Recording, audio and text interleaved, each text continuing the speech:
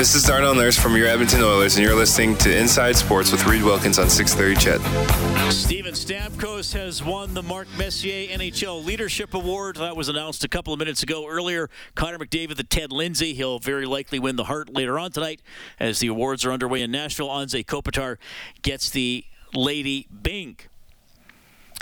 And the first round of the draft is Wednesday, and then rounds 2 through 7 will be on Saturday. The Elks play on Friday at Ottawa, 4 o'clock for the countdown to kickoff game at 5:30 here on 630 Ched. Kai Loxley, quarterback, has been released. The Elks have signed Canadian linebacker Josiah Shackle, former U of A Golden Bears, just selected in the second round last year, was with the Stamps, got released after training camp, and they also signed Canadian fullback Mario Villamizar. So perhaps some reinforcements coming there with a team that really appears to be in disarray right now. 780-496-0063. Kellen, give me one message before we bring Jed on. Yeah, sure. Laserface Larry texts in tonight and says, "Hi, Reed. Check Chris Jones' record without Mike Riley as his starting quarterback. He's 37-50 in regular season games not started by Riley, which is a winning percentage of .425 or 425. Another reminder that if you don't have a good quarterback, you do not win. Maybe Jones should have fought at that in the offseason and tried to get an established starter." That is from Laserface Larry. Well, and some of the criticism Jones has faced, could he got whoever, Dane Adams, or gone after Bo Levi, though it hasn't gone well for him in Hamilton, or whoever was out there. They hitched their wagon to Cornelius, and I think it'll be Jarrett Dagey now on Friday. But I suppose we'll see here as we get into the week of practice. Yeah, that record sounds right to me, 37-50 without Riley. On one hand, that's cherry-picking a stat a little bit. But, again, it's not all quarterback play. But that's been part of it. And sometimes you just need your quarterback to just make a play almost single-handedly, and Cornelius certainly didn't do that enough. Dagey showed signs of being able to do that. Maybe we'll see him for a full game on Friday. Double E legend Jed Roberts is on the line, frequent guest on this show. He's always welcome. Jed, how are you? I'm good. I'm a legend in my own mind, though, I think. Well, I've told you several times, you're a legend to my father for your community work, including at his former high school in Evansburg, and I think a lot of people would consider you that. And you got on the field yesterday. Before we dive into the doom and gloom of yesterday's result, what was it like for you to see some of your 93 teammates and get recognized yesterday? It was wonderful. It was good to see Michel Bourgeau, my old roommate from that year in 1993. And a lot of people don't realize this, but Michelle and I are both hearing impaired. So Dwayne Mandrusiak had the brilliant idea to room us together, so we missed every wake-up call that year. That's amazing. Stuff like that, it's the stories and it's the relationships that, that sustain you and your memories and stuff. So it was always good to see everybody, and especially that's especially true when you win a championship. That's the old saying: championship teams walk together forever, and you just pick right up where you left off. And when we're starting to lose guys, right? Like Michael Souls passed away recently, and our backup quarterback Thomas Mickey is no longer with us. And so when you start to lose those guys, it becomes a little bit more special every time you see each other. Yeah, well, nice ovations for you guys. Obviously, Gizmo and Damon Allen were kind of the feature attractions, as you might expect. I just want to break this in here, Jed. Matty Beniers from Seattle has won the Calder Trophy, so Stuart Skinner does not get that award. I thought he had a shot at it, but Beniers had a pretty good season. So just an update there from the NHL awards. Matty Beniers wins Rookie of the Year, and I'll tell you, once they send out the voting, I can tell you where Stuart Skinner came in. All right, well, I don't know where to begin yesterday, buddy, and we've kind of seen it over and over again. Let's start with culture. And I hate that word sometimes because players don't go to the rink or the stadium trying to lose. No. But I almost wonder, maybe I won't use culture. My buddy Rob Brown, as you know, often uses the words belief and doubt. And there might be some talent deficiencies on the Elks, but I also feel like there's a lot of doubt if you look at how they execute in some key situations. Well, I think that people need to understand that, when you're looking at a Canadian Football League roster, it's got lots of moving parts to it. And when you look at a team like Well, let's take Toronto, for example. They sat a guy this past week, Oakman, who would start for any other team in the league, right? So they have the talent, but they also have the continuity from one year to the next.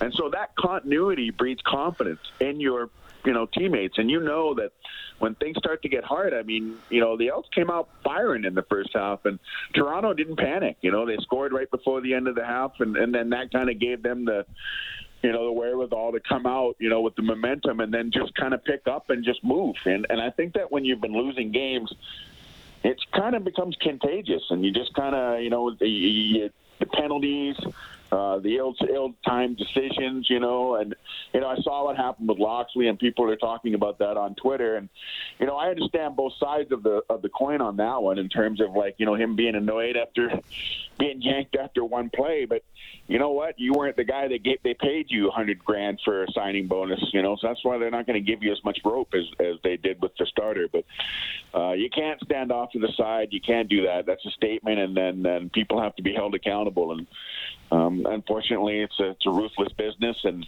Ty's a very talented young man, and I actually liked him. I had some exchanges with him on Twitter, and he seemed like a solid guy. But football's an emotional game. It's a game of momentum, and in professional sports, someone's always got to be held accountable, and unfortunately, in this case, it was him. So.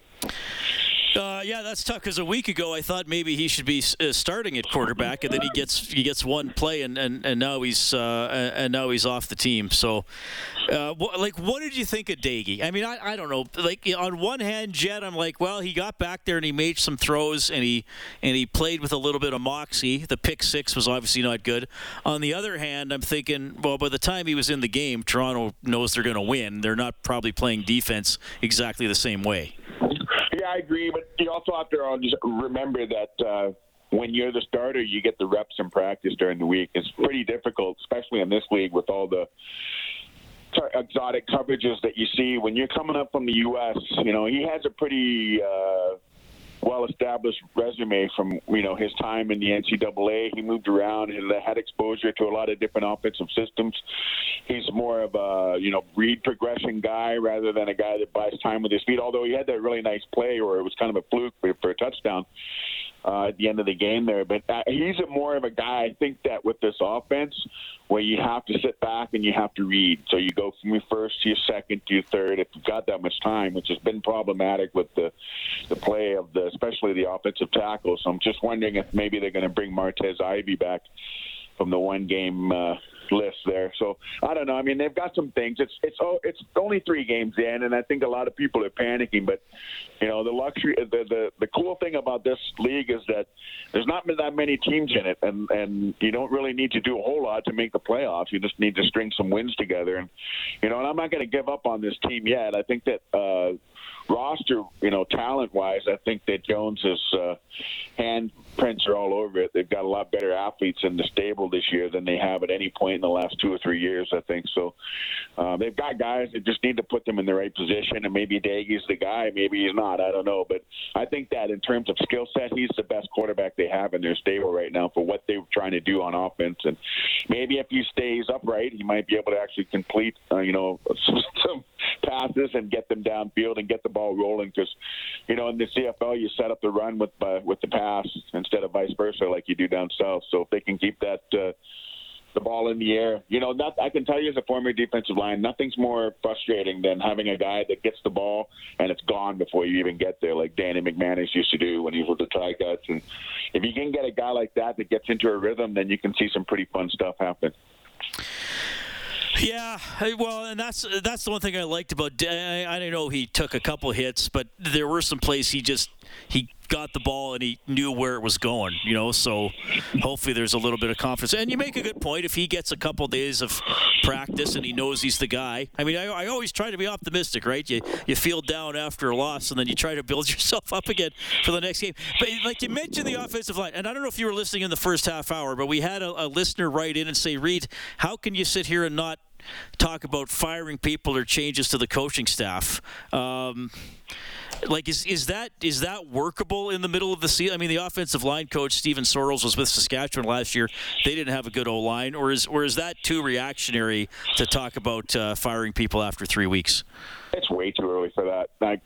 Maybe Labor Day, if things are really, really grim And yeah, sure, maybe if you want to make those moves. But I think people have to also remember, we're doing a lot of remembering in this conversation, is they've got the operations cap, and they're already way behind the 8 ball in terms of, like, you know, when they had the previous coaching regime, then they let those guys go, and they just don't have the money. Like, you can't do it. Like, it's not, Chris Jones is not going anywhere. Neither is really anybody else at this point. And I know he has almost to a fault loyalty to his offensive coordinator, but you know, maybe it changes with the new guy coming in at quarterback, and maybe he's able to implement some things. And one thing that I noticed that really Cornelius struggled with the most, and it was really frustrating for me, just from a fan's perspective, was Cornelius just really struggled with throwing the ball away, you know. And sometimes I think that, you know, just throw the ball out of bounds, dude. Live to fight another day. Don't force it. Don't try to, you know. And I think that's something with this offense when you're running your progressions. That's always an option, you know. And you got to get that ball out, you know. The other thing is this is a great receiving core, you know. I think that you and I would trade messages earlier about the fact that Chris Jones put all of his money in that basket with the receivers. And, you know, when you've got receivers like that, you just got to get the ball into their hands, man. Like, get the read, trust them to do the yak and stuff like that, and then just get the heck out of the way. So, I don't know. We'll see. I'm always an optimist, and I think that this team's still got a lot to work with. Maybe call me foolish for that, but I'll always believe, and I'll never give up. Well, I'm glad. No, I'm glad you're saying that. As you know, I always appreciate optimism. I just was feeling really down after that game yesterday because it was there for, like I said earlier in the show, the first 20 minutes of the game. I'm thinking, like, okay, neither team's been perfect. Both teams have come up with some good plays offensively and defensively. Like, let's settle in for maybe a really hotly contested game, and then it just sort of slipped away, right? And I guess that's what I was talking about earlier about the belief versus the doubt. So I don't know. Would you now, having said that about the offensive coordinator and maybe the quarterback will change things? Like, are there not better plays? Is there a different way to attack that you think is worth trying for the Elks? Well, I think that, you know, if you were going to do that, I think that you would have done that with Cornelius because of the fact that he can buy himself time with his feet. And that's what I thought they would do last week, is I thought they would move the pocket. They would have him rolling out. They would do some over-unders with the receivers and, you know, try to spring guys open that way.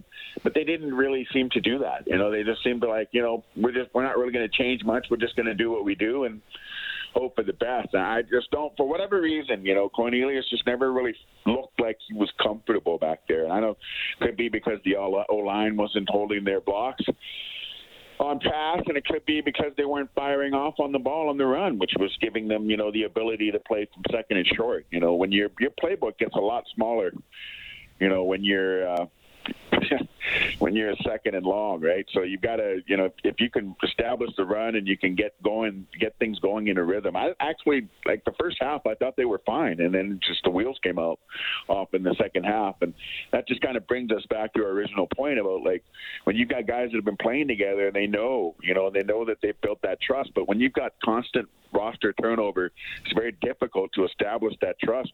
You know, think about your workplace. I mean, you're working with some new people every day. Are you going to feel comfortable? Are you going to trust these people? Like, are you a trusting person? I don't know. I mean, I am, but to a point, right? So they just need to keep grinding. They need to keep working and, you know, put a great week of practice together. If any game was a good game for them to have a rebound, it's this week against Ottawa, against an equally struggling team, and you know they're perfectly poised to go in and make a statement and maybe get a win and come back, and you know, the home win thing, I'm not even going to touch that anymore. It's just getting so bad, you just got to kind of laugh, I guess, at this point. So. Yeah, well, I don't care where they win at this point. You can play the games on the moon as long as they start winning. It doesn't really matter to me. All right, Jed, you are always incredibly generous with your time. You're always great at breaking down the game and giving us a former player's perspective. I do think maybe I think you have been a bit of a calming voice tonight. So thank you so much for checking in. I love having you on the show, and I hope to see you around the city soon, man. Thank you, Reed. Always fun. That is Jed Roberts, former linebacker and defensive end for the E 93 Grey Cup champion. I feel like I needed that too. It's nice to have Jed on the show, and he's probably a little calmer and positive about things than I was being earlier in the show. All right, so we'll see. 780-496-0063. We'll keep you updated on the NHL awards. Again, if you missed it earlier, Stuart Skinner does not win the Calder. That goes to Beniers. McDavid does with the Ted Lindsay. Patrice Bergeron has just won the Selke. This is Inside Sports on Ched. Inside Sports with Reed Wilkins is brought to you by James H. Brown and Associates, Alberta Injury Lawyers, the heavy hitters of injury law.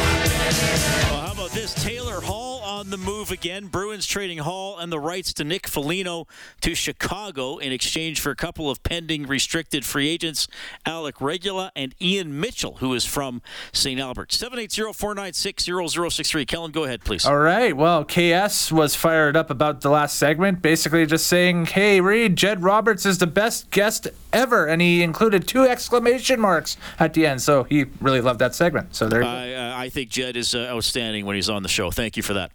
Biglet texts in and says, Reed, despite the lopsided score in the end, that was a winnable game for the Elks. It was basically tied at halftime, but they just kept making mistakes in the third quarter. It's frustrating because I do see talent at times, but they can't get out of their own way. That's from Biglet. Well, that unfortunately, that is part of it, is the self-inflicted wounds. And we even talked about that in training camp and going into the season, how much of a problem that was last year. And it remains part of the problem again this year, which, yes, certainly frustrating is a word that applies. Anonymous text coming in on the text line as well, saying, I think in regards to Coach Jones, I think we have to believe in him and give him time. Winnipeg used to be the bottom of the basement for years, but they stuck with their core when they found the right coaching staff, and look at them now. They're a powerhouse in the CFL. Well, they also got Zach Collaros, right? And that's, again, ties back to another one of our themes, is quarterback play. Winnipeg... how far back do we go here? Winnipeg lost the Grey Cup in 2011, and then they were fairly bad: 6-12, 3-15, 7-11, and 5-13. So they had 4 years out of the playoffs, never won more than 7 games. Since 2016, they haven't had less than 10 wins in a season. All right. Randall texts in and says, I'm glad it looks like the Elks have found a returner. Sims was very exciting, but that was about the only thing fun about the game. The scoring drives were aided by penalties, and the play at the end was a meaningless fluke. This team can't make plays when it counts. That's from Randall. Well, yeah, I understand that message for sure. Sims, well, we should bring it up. Sims was good. I mean, if we're going to talk about the game as a whole, then, we got to point out some positives. Well, Sims had I noted it here, a 42-yard punt return, a 52-yard punt return. He had a kickoff return of 72 yards. He looked exciting. So, and his first long return helped set up the first touchdown of the game for the Elks. So, yes, that's fair. Sims was very good and gives you a little hope there at returner. Mm-hmm. One quick one here for you, Reed, from Warren. The Elks finally scored enough to win, but now the defense doesn't show up. They knew the Argos can't run the ball. Why weren't they ready for it? I assume he meant that the Argos can run the ball, not can't. Yeah. Well, yeah, I guess we're talking about the Elks in the context of them losing again. I do think we also have to remember that there are some teams in the league that have strengths, and the Argos' strength is their O-line and their running backs, and I guess their strength beat the Elks' strength yesterday if you want to look at the running game. But yes, you needed more stops for sure. 780-496-0063. We'll keep you updated on the awards and a quick draft preview as well with Sam Cosentino.